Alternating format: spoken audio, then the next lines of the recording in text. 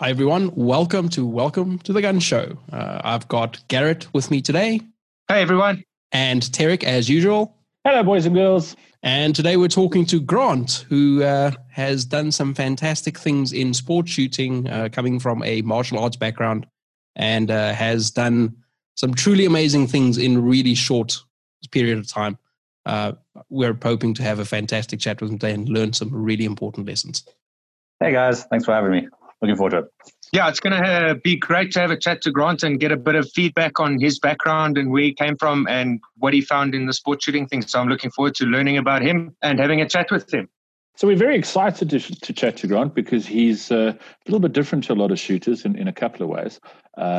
Grant, as mentioned, has a background in martial arts, which we're going to ask him to go into a little bit.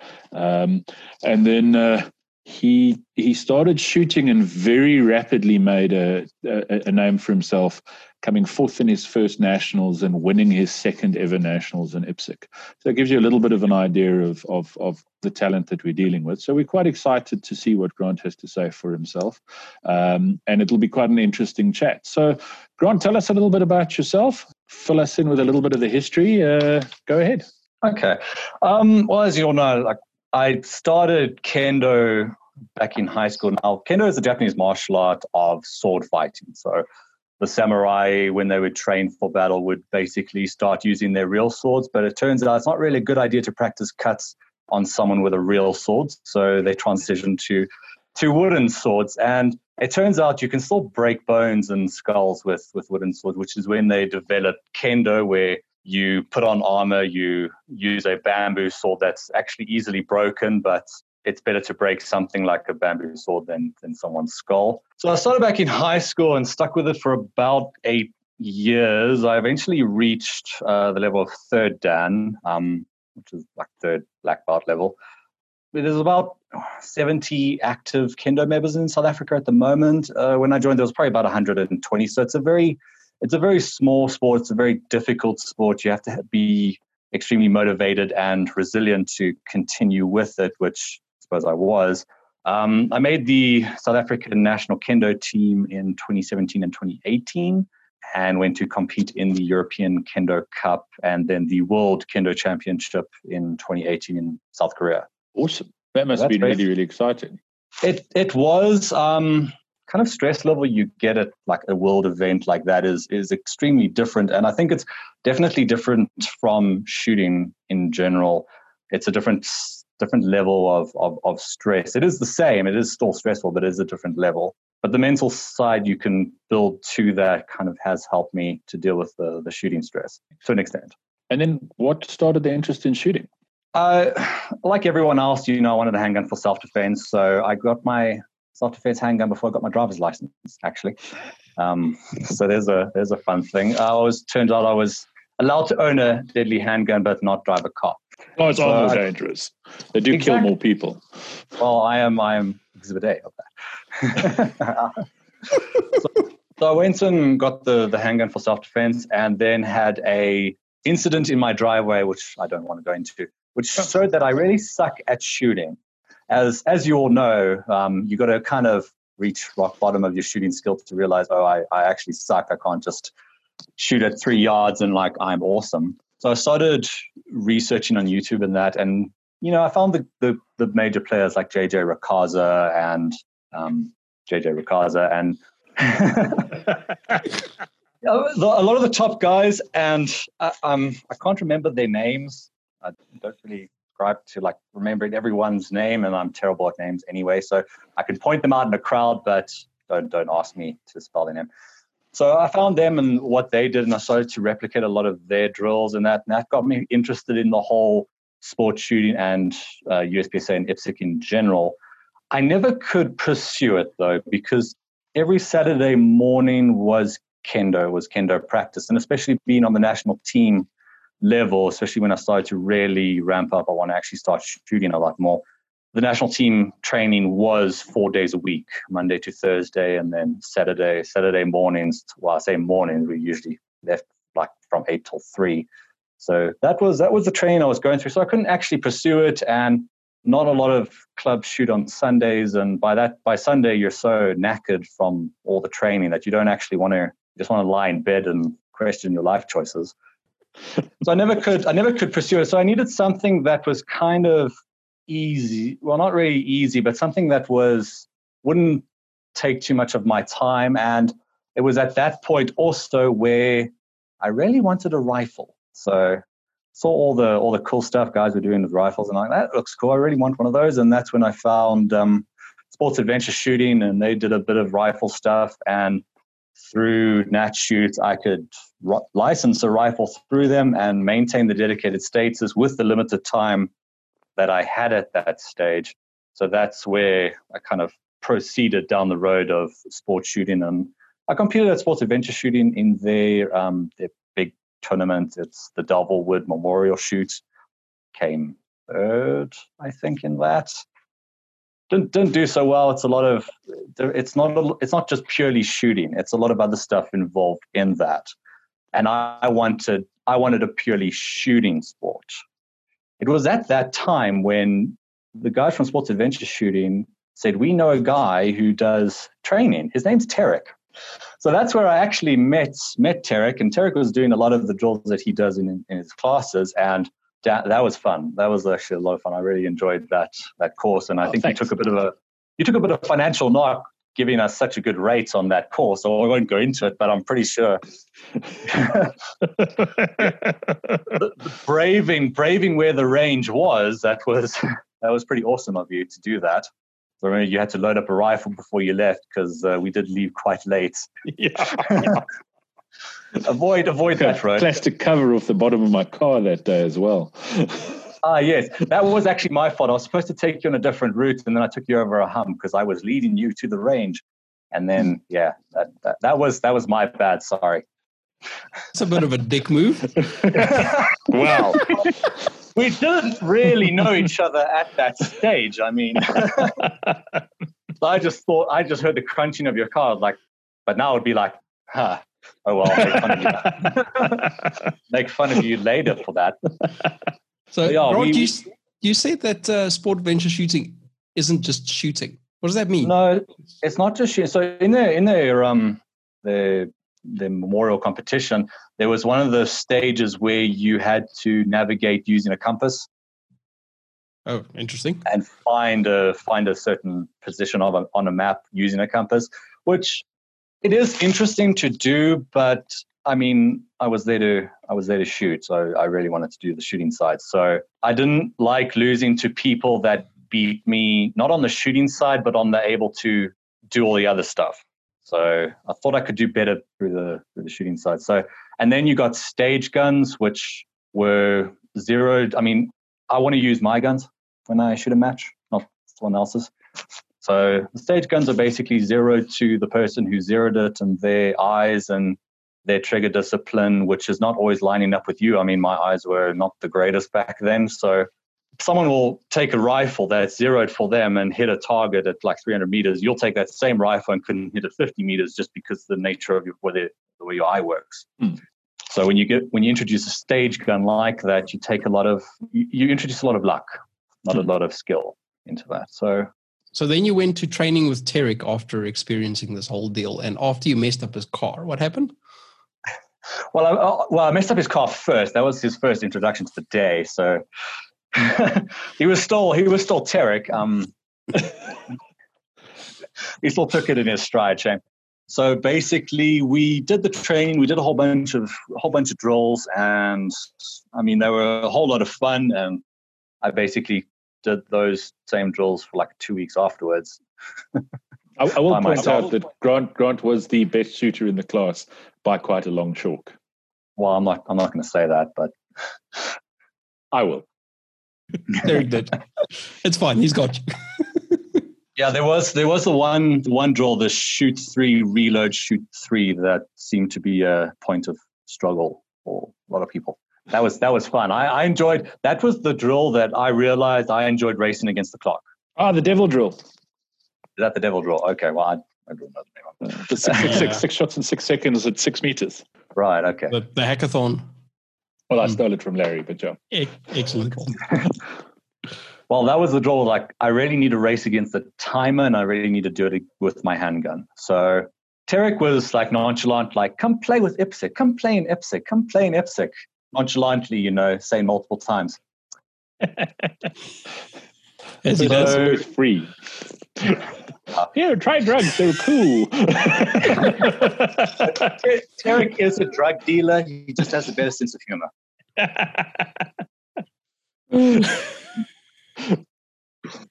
Okay, so from there you got involved in the IPSC side of things, and where did that sort of start for you? What were you using? How were your first matches? What did you learn? Yeah, so the whole kendo. So after the World Kendo Cup, kendo is extremely hard on your body, and I'd suffered a lot of micro tears in my Achilles tendon, which if I'd continued with kendo at the race I was going with, I was going to snap my Achilles tendon. And as you know, that's not a very nice injury to have. It's basically you're never the same for the rest of your life after they repair it back. You can never move the same. So that was the point I was heading towards, and my experience at the Worlds was kind of terrible and lackluster. So I needed a change, and Tarek was there, and like I messaged Tarek like, look, I want to do IPSC, kind of quit kendo, kind of cold turkey if I'm honest.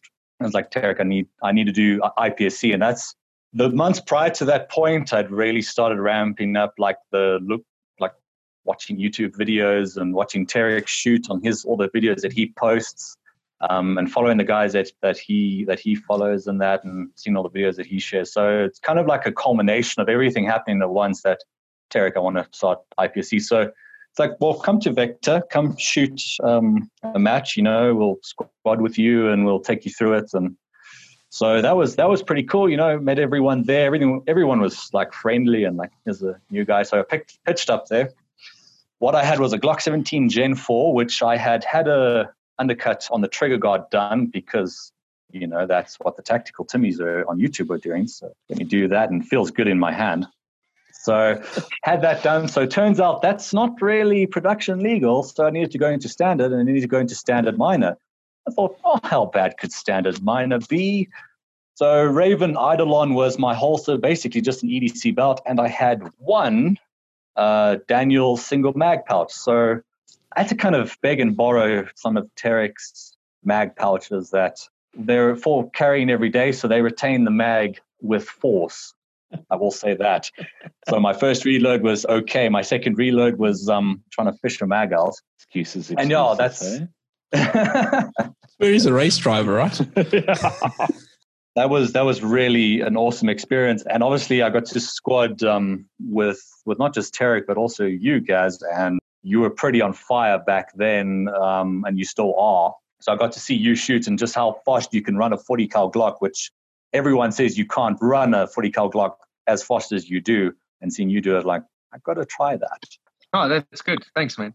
So then your interest was actually quite deeply rooted in IPSC, or like a practical shooting sport, before you even participated in a match. Yeah, basically, like I want to learn how to shoot my handgun very well, and then I want to learn how to run my handgun very well.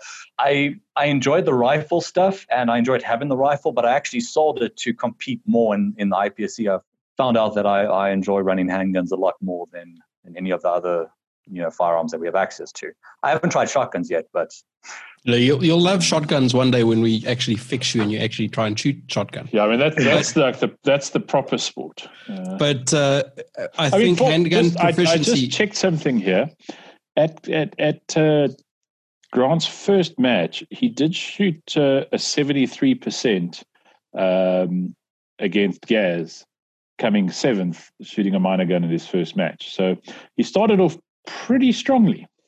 It helped having you guys to look at and seeing how you run stages and asking incessant questions about stage planning, because I had no concept of stage planning at that time. I mean, it was very I think I was very like set up, shoot targets, run, set up, shoot targets at that point. I wasn't shooting on the move, and then I think I did try it, and that's where all the mics happened. if I remember correctly, back in those days. That sounds about right. That's what everyone does. And then, so you decided to stay with shooting standard? Yeah. So I had the minor gun, and I'd bought at that time. I went out and bought like the very next day. Someone was selling a Glock 17 Gen 4, so I thought I'm going to go do production. So I went and bought a Glock 17 Gen 4 that was basically stock standard. Now, by the time that license came through, so I probably would have moved into production if, we got licenses in a week. By the time that license came through, it was after the KZN Nationals. That was your first national? Yeah, that was my first nationals, and I was basically, that was the team selection nationals. So speaking of Tarek, it didn't really make sense to change from standard to production at that stage. So then I had a Glock 17 Gen 4, brand new kind of thing, sitting there in the box. So that's when, I spoke with Tarek, and Bernard Agencies were so gracious in allowing me helping me to get a Glock 35 Gen 4 sorted. Fun fact of that nationals, a couple of very experienced shooters who at our nationals, they're generally squad guys based on their log standing. So if you haven't shot the last 2 or 3 nationals, you'll come in at one of the bottom squads again. And a couple of former national team guys in the squad came up to me and kind of pointed at Grant and said, "Who is this guy? And what the hell is he doing with that 9mm Glock?" And that was the nationals that you finished 4th at with a minor gun. No, where was I? Was it? It was something ridiculous. I have I honestly can't remember off the back of my head. I know I got a medal. I got a medal. So, it wasn't a participation medal. It was an actual. No, it was not a participation medal. It was a deserved medal, which is quite spectacular for someone's first nationals. I was just trying not to get DQ'd, honestly. Everyone says that. I wanted to finish the nationals, which is an important goal in itself, because going home early kind of sucks when you spent all the time and the money to get there. You expect to shoot a full match and you go home early. That's not a fantastic goal, but it is a worthwhile one to have. Yeah, no, exactly, definitely. Now, I believe along the way you learned a concept in IPSC. I think it's Appendix C1. It's called calibration. 16th of February 2019 is when you learned this. So there's a video that will forever be shared on my timeline every year. It'll be in the show notes. It'll be in the show notes. So I think it was my first league. Was it? When I didn't. No, it was at Vector. It was a club match. No, it was a league. No, it was a league. It was a league. Okay. I think it was my first league where I had no idea what leagues were. So quite new to us, and there was a lot more people shooting. So I was shooting a string and I shot the target. And I'm pretty sure I heard a ding. Whatever happened to the bullet, I think it may have gone through the barricade and hit a shiny piece of metal on the other side or whatever. Anyway, I thought as I recall, it clinked just the edge of the popper. Anyway, the popper didn't fall down, so I was shown, okay, well, this is the popper that didn't fall down, and that's a mic. Then someone out the back of, the squad, who's very tall and named Tarek, said, "Well, why don't you call for calibration?" and then walked off. So I should have seen the warning signs there, but being a newer shooter, I thought Tarek would take pity on me. And that's probably a good idea because Tarek has good ideas. So I asked calibration to be called, which was a mistake. So first of all, I know there was a problem finding the calibration gun, so the entire squad was waiting, and then the squad behind us was waiting for us to finish my calibration because I was the last shooter. So they had to wait for all of us to shoot and then wait for me to shoot and wait for me to call calibration. So yeah, those kind of things happen. So they couldn't find the calibration gun. So Uncle Merv kind of is not a person you want to make angry, and he was very angry. So I did apologize profusely for that. Okay, so then I just want to clarify that it was a falling steel popper that you needed calibrated. Can you sort of tell us what the difference is between calibrating major versus minor? Well, I was shooting minor, so they had to find a minor gun, so they couldn't really calibrate it with a major gun. Even though I'm shooting standard, they calibrated it for your load, which is obviously 9 more. They calibrate everything with a minor gun, Grant. Oh, do they? Calibrate everything at 120 because they have to guarantee that 125 will knock it down. Okay. See, I'm learning. I'm still learning. You guys should learning. You guys should have kept that in your back pocket. I may have called something else. We could have used it at another league, man. Yeah.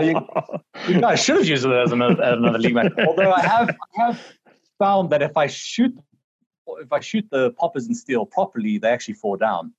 So then I don't have to worry about having to course calibration. Yeah, we discovered when you started loading your ammo to the proper power factor, the problem steel went down substantially better. Well, I mean, that hasn't changed the name, which is Captain Calibration. I mean, that stuck around despite the fact that his ammo is now up to spec. Well, that was way before the first nationals and way before I realized, we're going to be calibrated or chrono. He admits, finally, publicly. I admit that I was not loading my ammo for chrono style, I was loading it for function. Whatever. We'll have to go look at some of those early results. Then PE Nationals end of last year. Those are the end of last year. You won those in standard. So an interesting thing happened at PE National. So as you know, like Kida Bussey came and did her movement course, which I took a week before. In Kendo, there's this concept. It's called Matori Geiko. It's basically translated to watching practice. Mm. Now, I spent the last 8 years. So the way they would teach techniques is you would watch them being executed. And then sometimes you would even, instead of participating in a practice, which is an hour long, you would actually come and sit on the side and actually watch the entire practice and watch the sparring. And that's Matori Geiko. So that's basically my background of watching people, watching their minor movements, their minor muscle twitches, not just watching someone shoot, watching basically everything that their body does in its entirety in that string and in that course of fire. Using that, learning how they move their body, how they throw themselves into certain transitions and that. And that's what basically I would be able to work on and learn from what they did right and learn from their mistakes and that. So that might have contributed to how I was able to progress so rapidly, was basically just watching everyone intently, what they did from the C-class shooters all the way up to the top A-class shooters, and learning basically everything. The interesting thing with that is that we covered this in the So You Want to Get Into Sport Shooting episode, where we said that a good part of learning how to do something well isn't just doing it. It's asking questions and it's careful observation. So it sounds like the martial arts background really set you up to be really good at the observation from the beginning, where most people take like a year and a half to figure out that they should be watching for stuff. You were already primed to see things that most people wouldn't even recognize. That's awesome. Yeah, no, definitely. I think that definitely helped me a lot. And I wouldn't say, I'll quit kendo and go do shooting for those 8 years. I'd probably not be maybe in the same place if I hadn't learned that the hard way through 8 years of kendo. So I'm extremely grateful I learned that before I started doing competitive shooting. So I was able to basically put the movement stuff together. Now, the problem for me came into the whole shooting side of it and merging those together. So I'd be able to, so where I work, we had a storeroom where I'd be able to take weights during my lunch break and run around and basically put in the movement side of the stuff, and then go to an indoor range. And there's not much you can do in an indoor range. And I could basically work on transitions and work on the shooting and the trigger control and all of that stuff. And there was rare occasions where I'd have an entire indoor range to myself, and I would go forward and then run around and be able to merge those together. But where I was merging them together most of the time was matches. And sometimes it worked and sometimes it didn't. It was at Kida Bussey's course where I was able to, with her drills and her instruction, was able to put both of those things together at once on a stage. And that's basically where PE Nationals happened, where I just learned how to do this. And I wasn't so much thinking about shooting because I was still a C-class shooter. I was still enjoying, the extremely chill vibe in the squads there, and it was still the nationals thing was still quite new, and there was my first nationals with the Glock 35, and I only had it for I think a month, something like that. Before the nationals, so it was still a new gun, and maybe I should buy a new gun a month before every nationals. So I know a guy. So it was extreme. So all of that stuff was basically extremely new, and I basically just kind of let it all go and basically just let my body do what it wanted and let the gun do what it wanted, and didn't think too much, and it all just came together, and managed to win it. So one thing that's interesting about watching Grant shoot after this whole experience is he's a super chilled, laid back dude, but he is super intense when he's shooting. He's very aggressive when he's shooting. And he seems to be able to turn that on and off because he's chill. He walks the line. He is super aggressive. He walks off the line. He's back to being chill, which I think is a really important, I don't know if it's a skill that can be easily learned, but I think that's a super important thing to be able to do. Switching from sort of, we're having a casual chat to serious gamer mode. It's a significant advantage over people who can't do that and stay in either the relaxed state and just don't perform, or are always in the super aggressive state and they just tire rapidly and they're unable to keep that momentum up throughout the whole day. It's a really good way to be able to do things. And that's probably also from the martial arts background, I assume. No, that's definitely from the martial arts background. So kendo is a very contact sport. So it's, before you spar with someone, you're chilled, you bow to them and you are basically their best friend. And then when you rise up and you get ready to fight them, you're basically trying to kill them. And then it's all over, and then you bow again, and then it's all over, and then you're back to being friends. So that's basically where the switch comes in. So that's also kendo that I learned that. And tell us a little bit about your practice regime, Grant. Live fire, dry fire. What do you do? Like you mentioned about running around with weights at work and that. What is the normal sort of pre-Rona weekly sort of training schedule of you?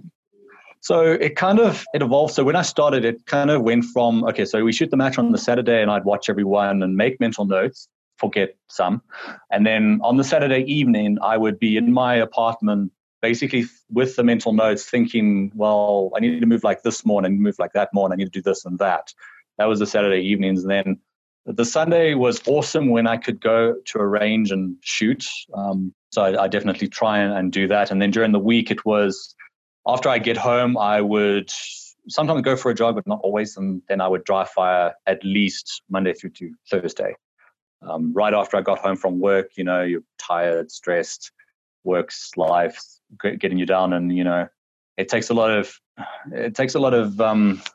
dedication to take off your work clothes, put your gun stuff on and do dry fire. So I kind of made myself do that. And that's also the martial arts background of the dedication side. So dry fire in the evenings. And then, during my lunch break, instead of eating, I would try and lose weight and move in the storeroom where I could actually have a bit of space because my apartment was basically like 3 meters and I couldn't really do a lot of stuff. So I can do a lot of the shooting dry fire practice at home because I don't think my office would have appreciated me running around with a gun in the storeroom.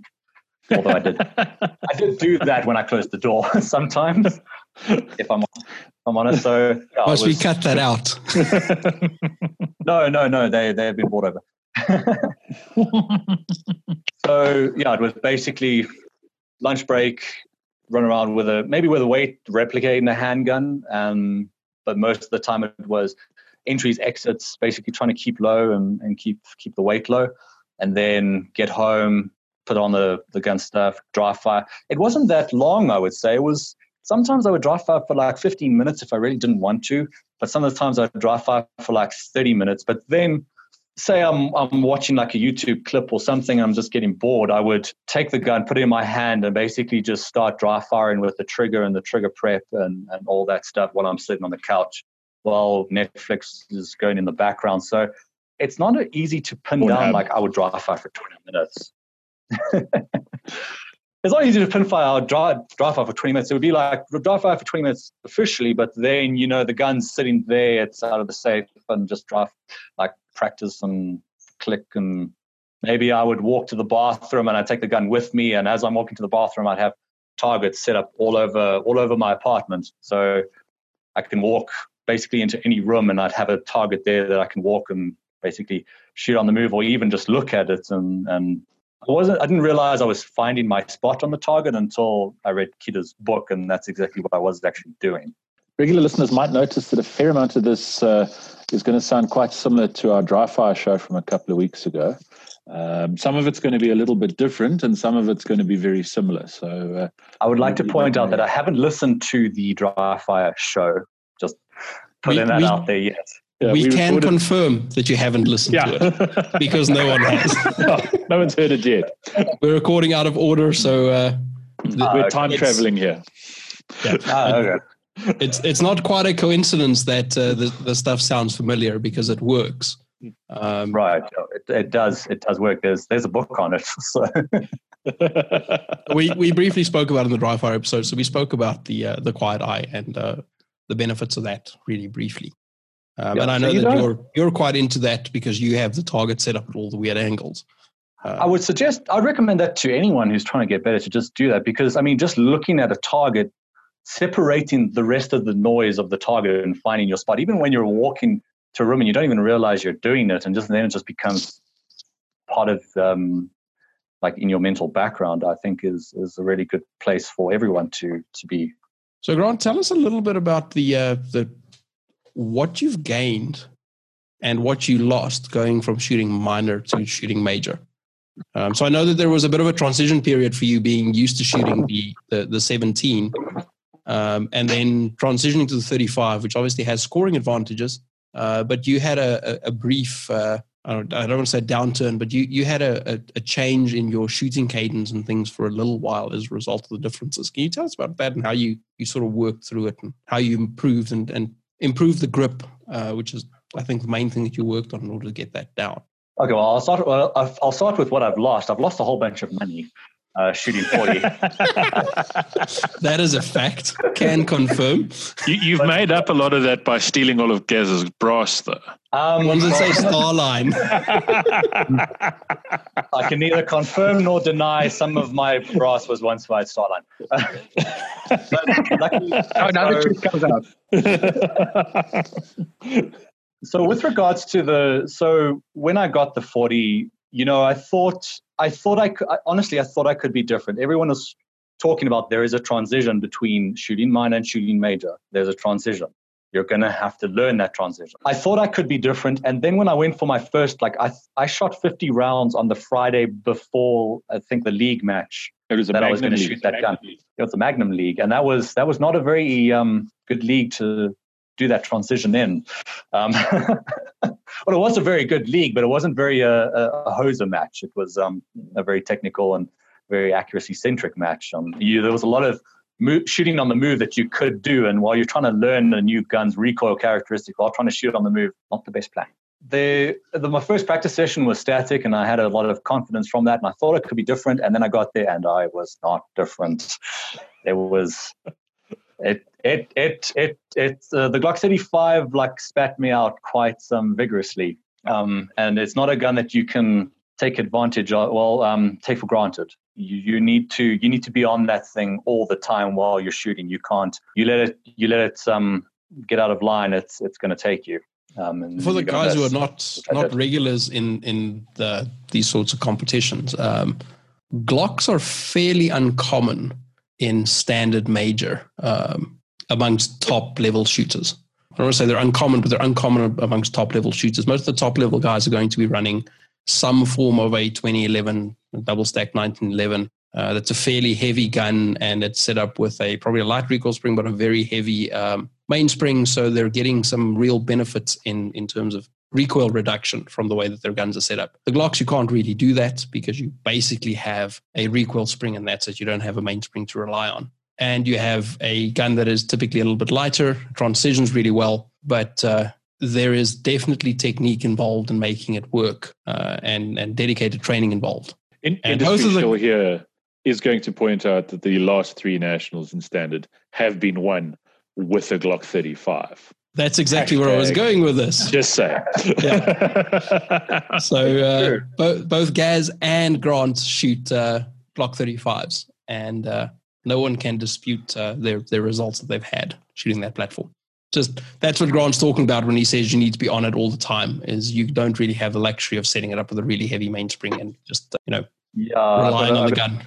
And in Major, the Glock 35, you're shooting basically factory spec 40 ammo. So it's quite a rorty load. Whereas with Minor, most guys are shooting a relatively sort of softly loaded 9mm load. So in guns of similar weight, there's quite a dramatic difference in recoil between those two. Yep, not unpleasant though. I mean, Glock 40s are, especially in 35s, are awesome to shoot. Yeah, it's not like it's going to fly out of your hand, but definitely you can't shoot it like a Glock 17, as I found out. Also, rapidly, you need to grip the gun quite heavily. So this comes back to the kendo background. So I've developed a lot of strength in my left arm. Derek, no jokes. Where I'm a stranger. where you control the sword with your left hand. That's where your power comes in. Your right hand is basically just the steering wheel. Your left hand is the engine, if I can break it down in layman's terms. So that's where a lot of my left hand strength grip comes from. So I kind of lost a lot of that shooting the 17 and lost a lot of that mental muscle memory, rather, to bring that back. And it did come back quite easily. But it was something that I had to think about and actually physically, okay, this is what I need to do. And then, so I tried to also do it with the factory Glock sights, which are great for like 99% of people that actually buy Glock handguns. Not so great when you're trying to track the front sight under recoil, especially when the background is oddly colored and you're trying to find a brown target with it, especially at range. Had to change those out as well. And so I had to basically start learning a new handgun from scratch. And it didn't take as long, but it did take a lot of ammo. So luckily I got Silver Rapids, who's a manufacturer of coated bullets. They managed to make a 40 bullet, or 180 grain 40 bullet, to save me a bit of money, and I can punt onto other people. So that did bring my shooting down to basically paying about 9mm ammo with the current price of it. So that did allow me to shoot as much as other people, but I'm shooting 40. The brass doesn't tend to last as long, especially when you're shooting it out of a Glock. So 4 or 5 firings, you get that bulge and it's just not going away. So having a bit of a brass loss rate, and 40 brass is hard to come by. You need to shoot Gaz some more, you can just steal his. Well, the people that want to buy it immediately, and the people that are a bit too late. I mean, it's expensive, and you try and find it where you can. So that initial learning curve that you went through when you switched from the 9mm to the 40 was based broadly on you readjusting your grip. Was that basically the essential that you needed to do to get the 40 to work for you better? Well, also understand, it was more grip. You needed to grip that gun harder because you need to control it more, but also basically bringing down the split times. You can't split on far targets at the same cadence that you would with a 9mm.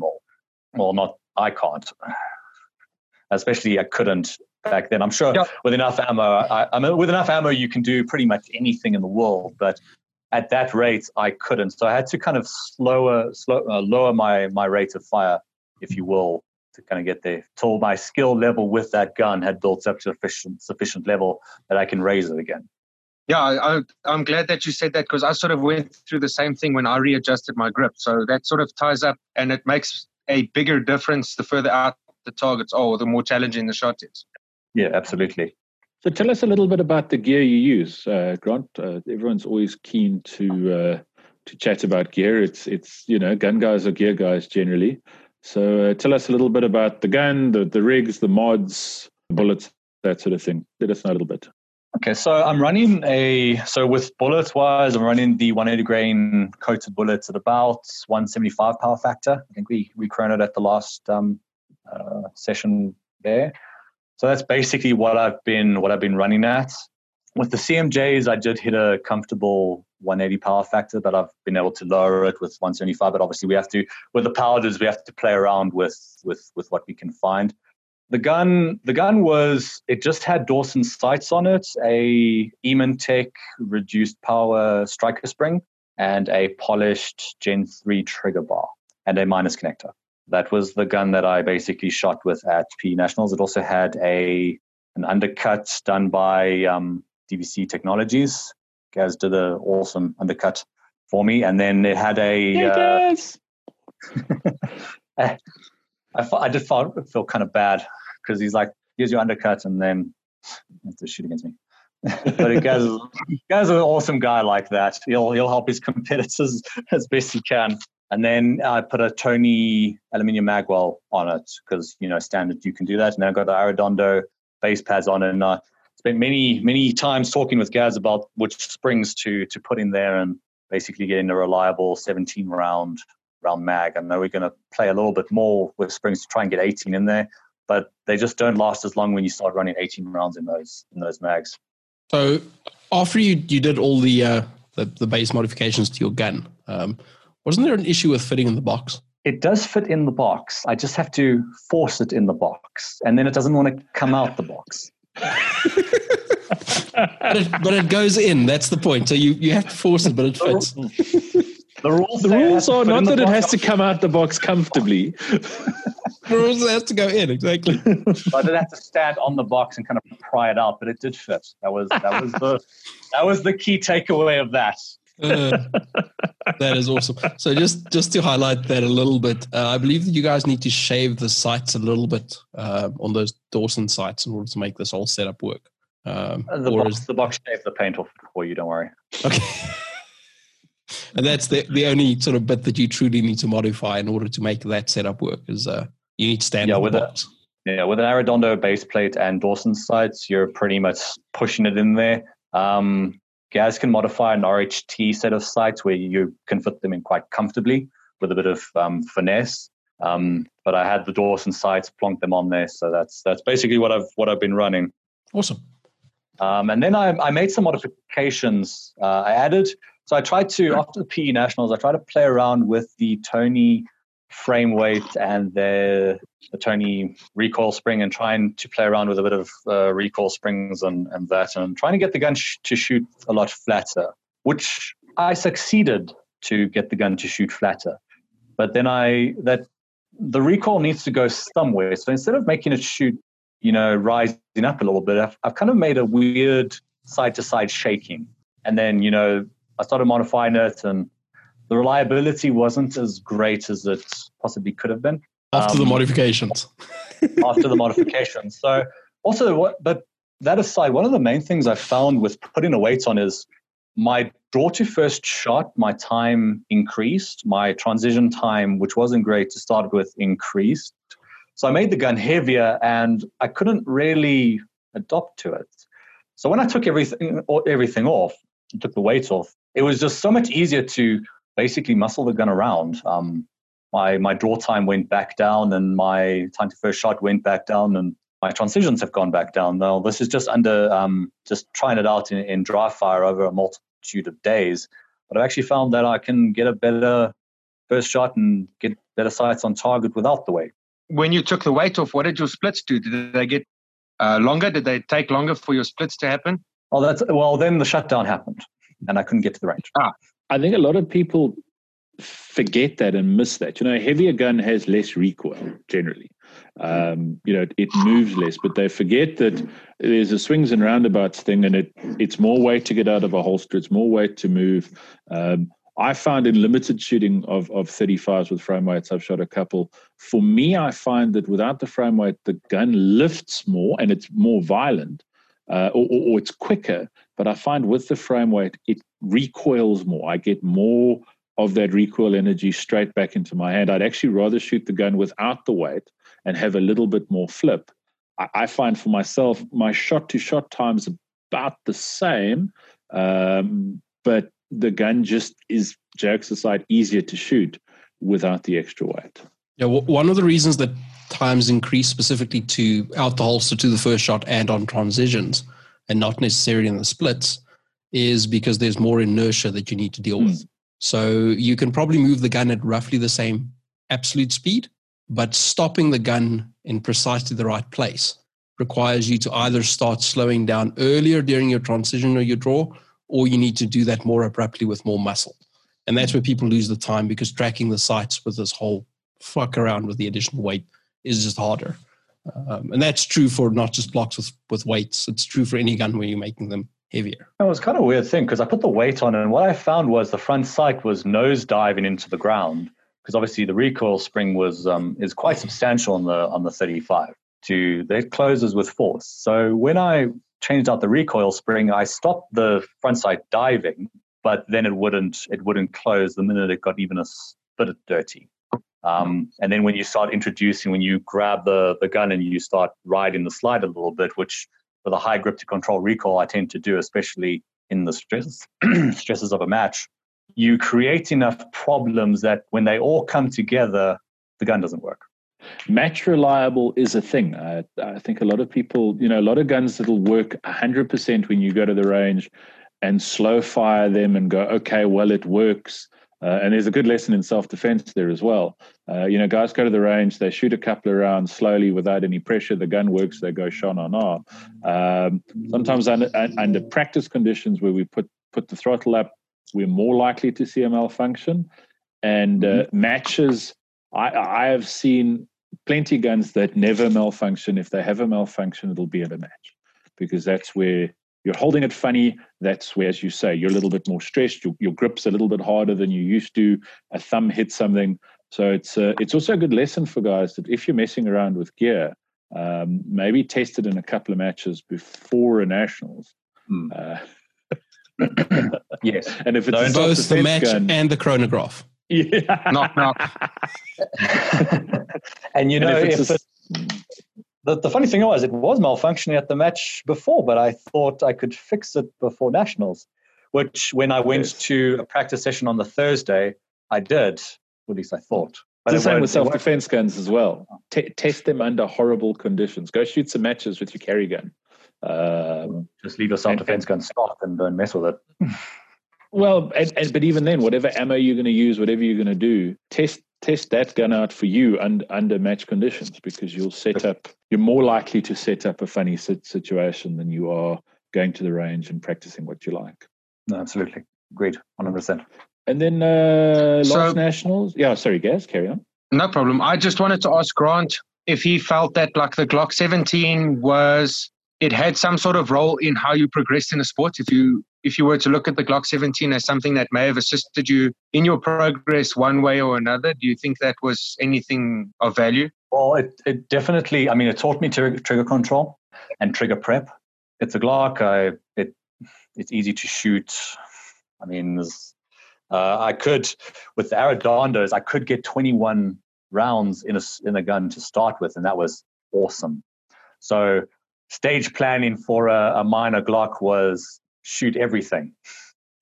So I could focus more on how to shoot certain positions than actually how to stage plan and remember a stage plan while I'm trying to shoot different positions. I could be like, I got 21 rounds in this thing. I don't need to stage plan reloads. I can just stage plan how I'm going to shoot, how I'm going to enter a position, shoot those targets, and how I'm going to exit them. So I think that actually did help. Grant sometimes did shoot 21 rounds on a 12-round stage. But he shot them really fast. If you end and the slide locks back, but all the targets have been hit, it's still an end. You need to come shoot shotgun. Standing reloads are not advised. Out of interest, Grant, and this is something that just occurred to me while we were chatting. Do you think you could still be competitive with your G17? Do you think if you went and shot a G17 or a G34, a 9mm standard gun, do you think you could be as competitive as you are now with the different way the gun runs? Or I have thought about it, and I have thought about, especially if tennis elbow is plaguing me, maybe shooting a match with the 17, shooting a match in minor, just seeing. Having, especially if it's the last match of the year, and we're all having a bit of fun, maybe just doing that. I have thought about it. As with being competitive, it all depends on the match. If it's a minor friendly match, then I definitely think I could be competitive to a point. But if it's a major friendly match, then not really. I think the 21 rounds, the way stages are being designed, would give me something on one or two stages, but not enough in an aggregate to actually be that much of a game changer. I don't think it would be that much. As with shooting faster, the guys who are at the top of the standard super squad, and I got to finally see them and finally see them shoot. I don't think I think it could be in the realm there, but it's kind of, it's you need that major scoring, especially where everyone is at the super squad now in standard.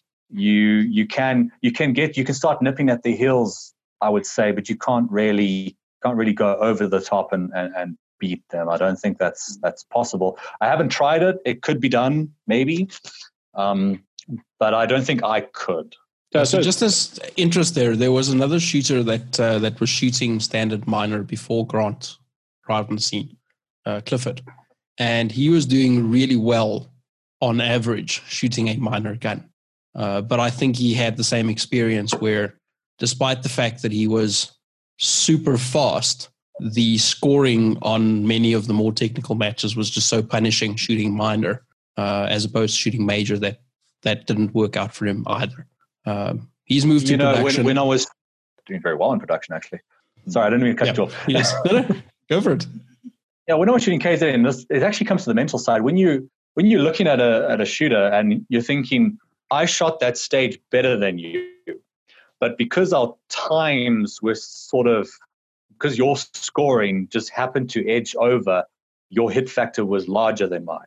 But I shot that stage better than you, but you beat me on it because of the scoring. And then the mental side, that's where it comes into.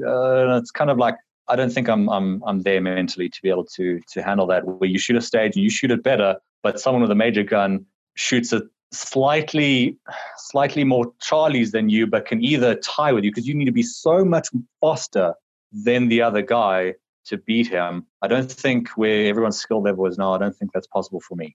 So you reckon Grant with a G35 would beat Grant with a G17? I think yes. Awesome. That makes sense to me. I think that's true. That's interesting. I think it kind of, I think it kind of fits in with the sort of common belief, but I thought it would be quite interesting just to get your perspective. Something else that I think you could possibly give us some quite interesting perspective, and it ties in with one of the earlier shows where we discussed getting into sport shooting. What was your experience as a new shooter? Unlike the rest of us, it's quite a fresh memory. You haven't been doing this for very long. What were you expecting people to? Did you get the response from people that you expected? What were you expecting? What did you see? What was it like being a new shooter getting involved in the sport? Well, as for me as a new shooter, I thought it was awesome. I loved it. Was when you walk in there and you see like guys that here to race with handguns. That is really what I saw and what I wanted to do. Everyone was like really friendly, and there's enough people that you can ask questions, and they're more than happy to help you, and they're more than happy to give you their stage idea. And if you ask them, do you think this would work? They will tell you no and why they think it doesn't work, not just no, you're an idiot, go do it that way. There was no sort of trying to beat you down or trying to mislead you or anything. It was genuinely like open and honest, trying to help you progress as much as possible. Generally also like if you need gear or advice on gear, everyone's like, well, you can borrow this or use that for a time, give it back to me later. I'm a new shooter and like, you're willing to give me your stuff? What if I never come back? The key there is we all have guns, so like not coming back as a poor option. So I mean, everyone's really friendly and happy to help, and it was kind of when you walk in there, maybe a little bit intimidating because like everyone knows everyone, and you're kind of walking in there like, where's the one guy I know? Where's that one? Oh, he's actually easy to see because it's Tarek. He's also half an hour late, so you have to stand around alone. Yes, he was late. And then, there was also the whole intro to basically shooting and shooting safe. I think Andre saw me and basically, I don't know why, but he gave up like, okay, well, this guy's he's not unsafe. He's not going to get DQ'd. So you can go. kind of knew he was like wasting his time there a little bit. So, but Andre was also really like the whole, this is safety and this is the 180 and explaining the 180 and the general rules to get someone through their first match and not get DQ'd was really clear and really well explained. Yeah, sure. You're going to run slow when you basically pointing a gun up range, but that was pretty cool. So yeah, it was a really awesome first experience. It is still very fresh, actually. Yeah, it's not that long ago for you. So since then, you have been at Vector as a club member. Yes. And you're still in NGPSA, or has that changed? Are you planning on changing? Or what's happening with your shooting going forward? So at the Limpopo Nationals, I changed to Eastern Gauteng because I like Steve. He's a pretty awesome guy. I like his sense of humor. The kind of guy that you can make a serious joke with, and he's going to laugh at you and like throw it right back. So I really liked him, and he built his new thing, and I like to try new things as shooting goes. So I suppose that comes into it. So changed to Eastern Gauteng, and it really looks cool. And I mean, it doesn't really matter what province you belong to, because you can rock up at anyone's club and shoot. They're not going to turn you away and turn their nose up at you because you belong in a different province or whatever. Exactly. That's one of the awesome things about the sport, is the fact that as long as you're a member of the sort of parent body, you can rock up at any of the matches and shoot, which is absolutely fantastic. In the world, so I was like thinking that, and like I really like Eastern Gauteng, and Tarek's also a member, and someone's got to keep an eye out for Tarek and be his punching bag. And so I'm on the committee. I'm a member of Spartan and Bernard Agency Shooting Club now. So and Victor, I'm like accumulating shooting clubs at the moment. I have more shooting clubs than guns. I find that hard. No, and you're a collector. That's bad. Yeah, it's not true. So Grant, you managed to get through all the selection matches in the standard division, and you have an exciting trip coming up with Gaz and some other dudes. It's been delayed by a year, but tell us a little bit about the selection process for that and sort of how you're preparing for that mentally. Yeah, so when I rocked up at KZN, I mean, I didn't know actually anything about the selection or anything. I just heard on the air, like, this is a selection match, but I didn't really pay much attention to it because, well, what the hell's a selection match? I don't care. I just want to shoot. Then the whole standard thing happened, and I got to 35. I got into major, and Tarek started really pushing me to basically get selected for the team. So that's when I started taking the selection matches more seriously. And then did quite well at PE, and that raised my overall percentage, basically where I needed it to be in contention. So that was really good for me. And then Limpopo happened. So I didn't go the usual CB A class squad in. I went from C class, A class super squad, which was quite interesting. I was told there was a lot of pressure in the super squad, and it being a selection match, and it being I won the last one, there was all that pressure culminating, and I tried to ignore it because I'm me. It turns out you can't really ignore all of that, and I didn't deal with it. So I really only on that match found my groove probably on the second day, if I'm honest, and I actually got to relax. But at that match, I got to meet the rest of the people, the team that I'm actually going with. JC and Keith, and obviously I shoot with Gaz quite a lot, so it was basically gonna be us on the team. So I got to shoot with everyone, and that was really awesome. I got to see their shooting styles and got to converse with them, and we got to basically work together on some of the stages. And apart from JC taking all my brass, because it was my fault, I didn't actually mark any of the brass because I thought I was going to be the only one pitching up with unmarked cases, because in my mind, if I pitch up with unmarked cases, everyone just gives me unmarked cases. But JC figured that out a long time before me. So when an amateur brass collector meets a pro brass collector. But yeah, I got to basically spend time with them, and then we got to spend time after the match was done, and we got selected, and it was. They're really awesome dudes, and I really look forward to being on a team with them. I've been on a national team with other people, I don't want to like. There's a lot of things that go into being selected to be part of the best, in South Africa. There's a lot of stuff like that, and I don't see that with any of the guys that I've been selected to be on the shooting team, to be on the standard shooting team. So, and I don't see that in shooting in general. Like, there's not a lot of ego, and there's everyone's generally down to earth, which is what I love about IPSC and about shooting, about what the people who I shoot with. So, looking forward to the trip, I think we're going to have a blast. And, we're going to be able to help each other as teammates. And I think as going forward, it's also going to change the dynamic of when we squad together, because we're not going to be trying to beat each other. We're actually going to be like, well, we're a squad against the world. So we're going to help each other, even though this is a local match and, best man wins. We're still going to be basically teammates for each other. So I'm really looking forward to that over the next year, when we can, or the next 2 years, actually. Yeah, it's 2 years. Yeah, basically year and a half.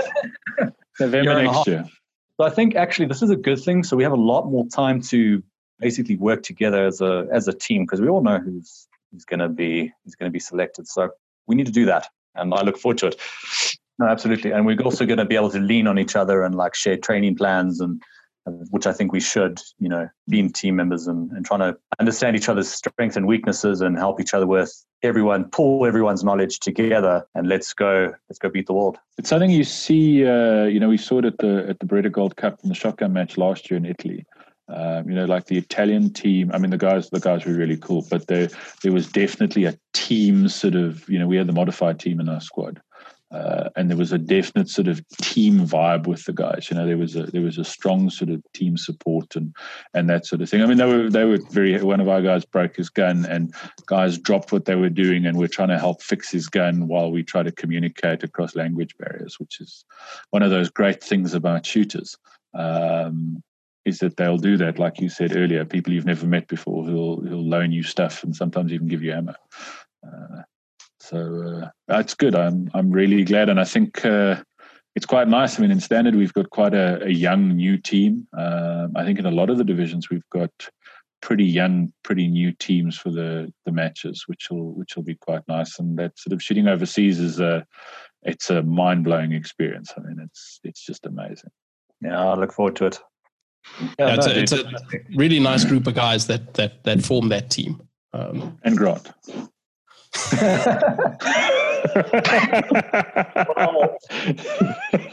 All I'm saying is let's not go crazy with the SA team, WhatsApp groups. Okay, let's try keep that to a minimum.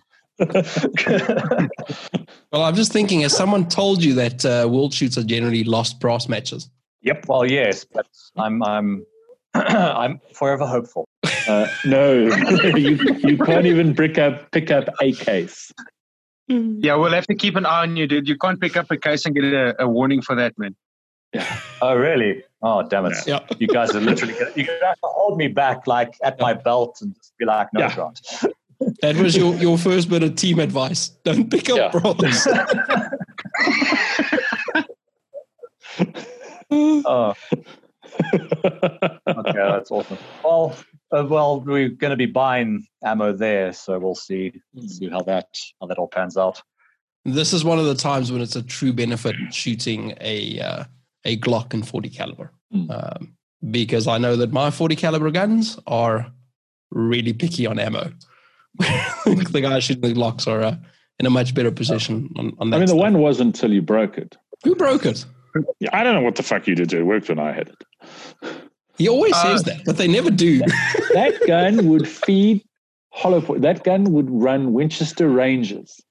And will then Jackie confirm that story? Because every time I talk to Jackie's like, that gun never worked.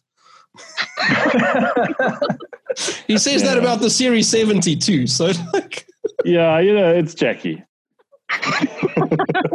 No, that gun would feed Rangers, and then you clean the rust off.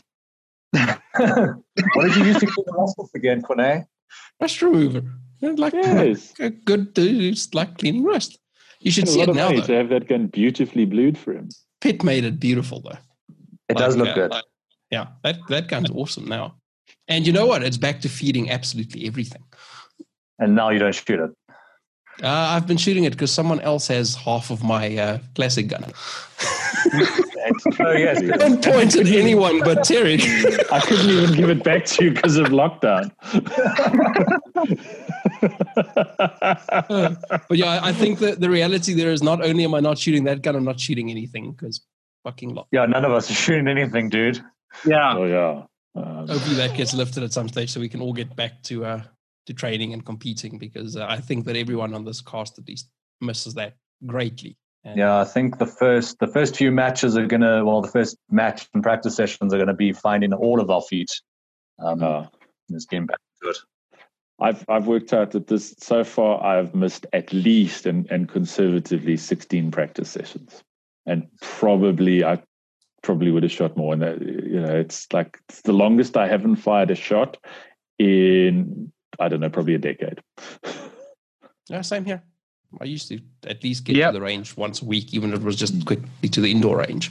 And now it's been 8 weeks of nothing. Yeah. Kind of sad. That's why it looks so twitchy.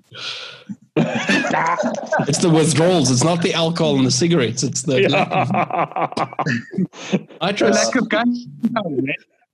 At the end of the day, we don't actually care about alcohol or cigarettes. We just want to go shoot. Exactly. It's all about the recoil. Absolutely. That was awesome, though, Grant. Thank you so much for joining us.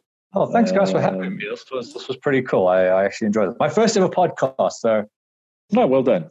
That makes four of us. Must be done. Yeah. We just sound like it's our first ever podcast, but we really appreciate with the technical issues and that you're making an effort to come through. I really enjoyed this. I think we learned some stuff. I think it was a nice insight, and hopefully our listeners can get a little bit of info and maybe a little bit of inspiration about getting off their asses and shooting, and not talking about shooting on the internet and telling everyone how their favorite gun is the best, but actually going out and making noise with that. Exactly. Grant, thank you very much for the insights. You've definitely brought in a different perspective, particularly from the side of the martial arts background, and how that's helped you actually progress substantially faster than most guys are capable of. Just for the listeners out there, we have hopefully some more interesting interviews planned after this one goes live, and we'll keep you posted on when those will be ready for you guys to listen to. Yeah, thanks for your time, Grant. It was really nice to get some fresh ideas and different perspectives, and it was nice to have you on the podcast learning a little bit new things and ideas. So thanks. Laters!